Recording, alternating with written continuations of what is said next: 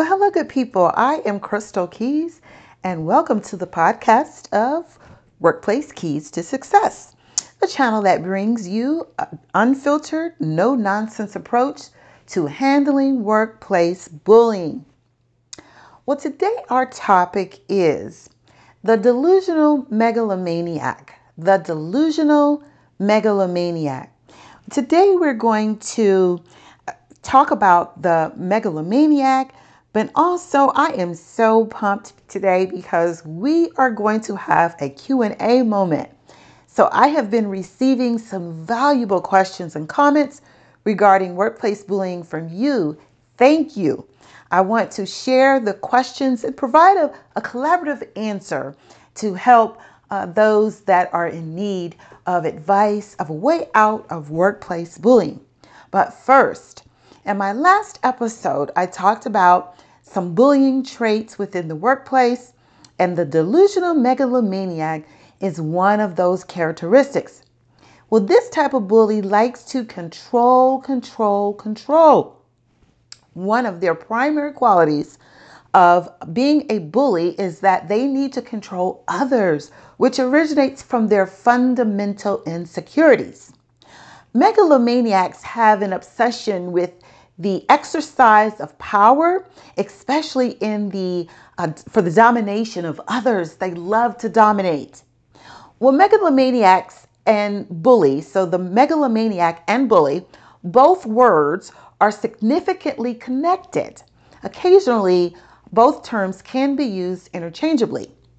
However, the megalomaniacs are individuals with extreme self-image. They see themselves as powerful and significant. Do you know anyone who's like that? They're just positive that they parted the Red Sea. Just that grandiose attitude. This individual is likely a megalomaniac. Most often, megalomaniacs belittle others because they feel superior. How can that be? They feel superior, yet they have insecurities. That's the crazy part of workplace bullying and what their characteristics are and what they're made of. But apart from their huge ego, how can we identify a megalomaniac? Well, according to the Diagnostics and Statistical Manual, megalomania is a psychological condition under narcissistic personality disorder symptoms. The key to dealing with a megalomaniac is to adopt a proactive strategy. You have to be prepared. They will. And their ego will be prepared also. They'll be ready for attack, ready for battle. Anyone that provides a way for them to dominate, or if you are someone that puts them on edge because they are intimidated by you. Well, you need to try and communicate your perspective with composure and civility. Easier said than done, I know. Sometimes it's very hard, especially when that bully gets you going.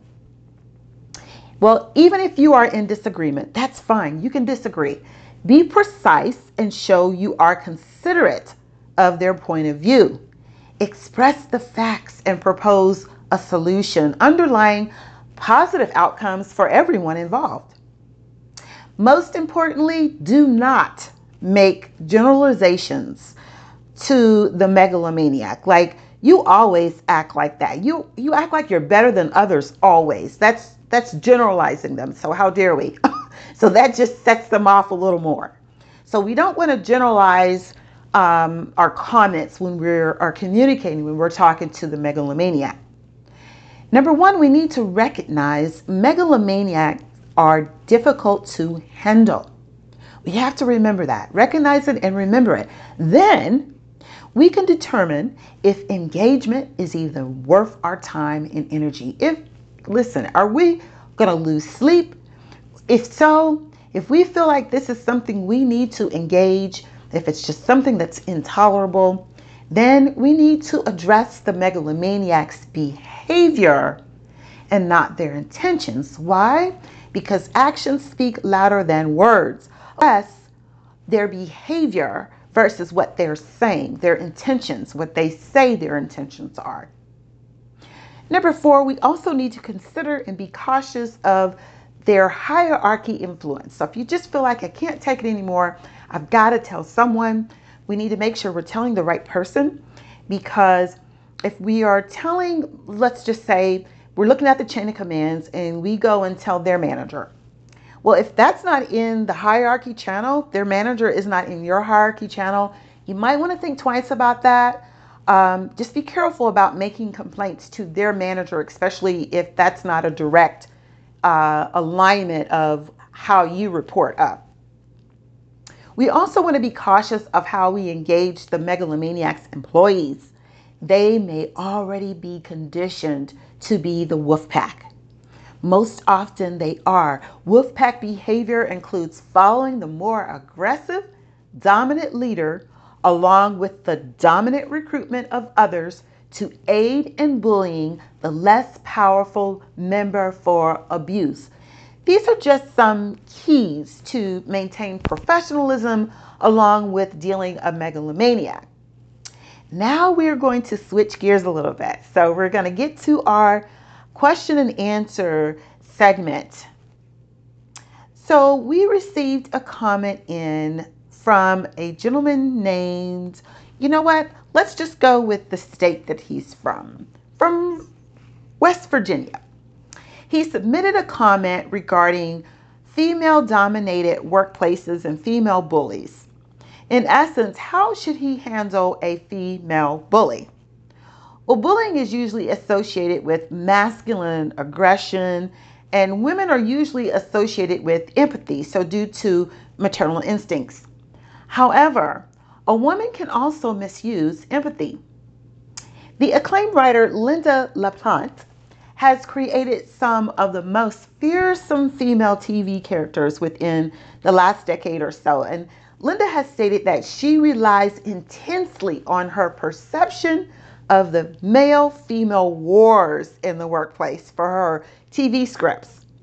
She has authored Cold Blood, Trial and Retribution, Prime Suspect. Now, all of these which have turned into television movies. So, but most of Lynda's female characteristics of their females, they're icy, they're cruel. I mean, they're just focused on whatever their target is. Whoever that victim is, they're focused on that. So West Virginia, the gentleman from West Virginia, has experienced some of the same connections and engagement and communication in this dominant female workplace. His experience has included mostly covert workplace bullying, leaving possible witnesses unsure of what they've even observed. Well, why do women resort to workplace bullying? The same as men, the same as any and all bullies. Insecurity is the main reason. Now, I've been told for most men, there is something more shameful at the hands of a female bully. However, there is nothing weak about being the target of workplace bullying by a woman. Workplace bullying happens in all types of scenarios, all social environments, all walks of life. So I have a question for this audience. What stops workplace bullying? Now, I may sound like a broken record, but keys to stopping workplace bullying is knowing that workplace bullying can end with you. Stand up for yourself. Document all misconduct. Keep a record at all times. Communicate all misconduct. File a complaint within your organization. Follow the chain of commands. Now, I know a lot of people want to throw this out, but I will tell you this. As a manager and as someone who has gained her master's degree in human resources, when you are filing a complaint, when your complaints are being looked at, that is one of the things that human resources will look for. Who did you tell? Did you follow the chain of commands? Now, you have to be strategic about it. So if you feel that it's going to go on deaf's ear, then file it just to mark it off, check it off. Maybe you don't go full throttle in of what's happening because you are not sure that, or you're not sure that something's going to happen, or you think it's going to go on deaf's ear.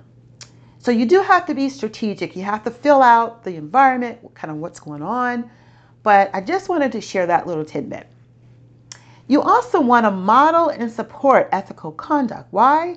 Well, if there's an investigation of what is happening to you, there is going to be different ones that are questioned and asked. So you want to make sure that you are following ethical standards as well.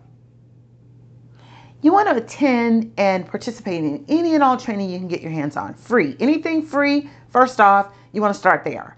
Anything to do with ethics or anti-bullying. You want to make sure that you can tap into anything that's available to you because knowledge is power. Now, this is a proactive step. You want to select a therapist. And that's because you may get to the point where you can't take it anymore. You need someone that is going to be able to help you process what's going on in your life. There's a lot of emotions that go into workplace bullying as the target. And so you want to be able to talk through that. Another proactive step is to find an attorney that specializes in workplace bullying.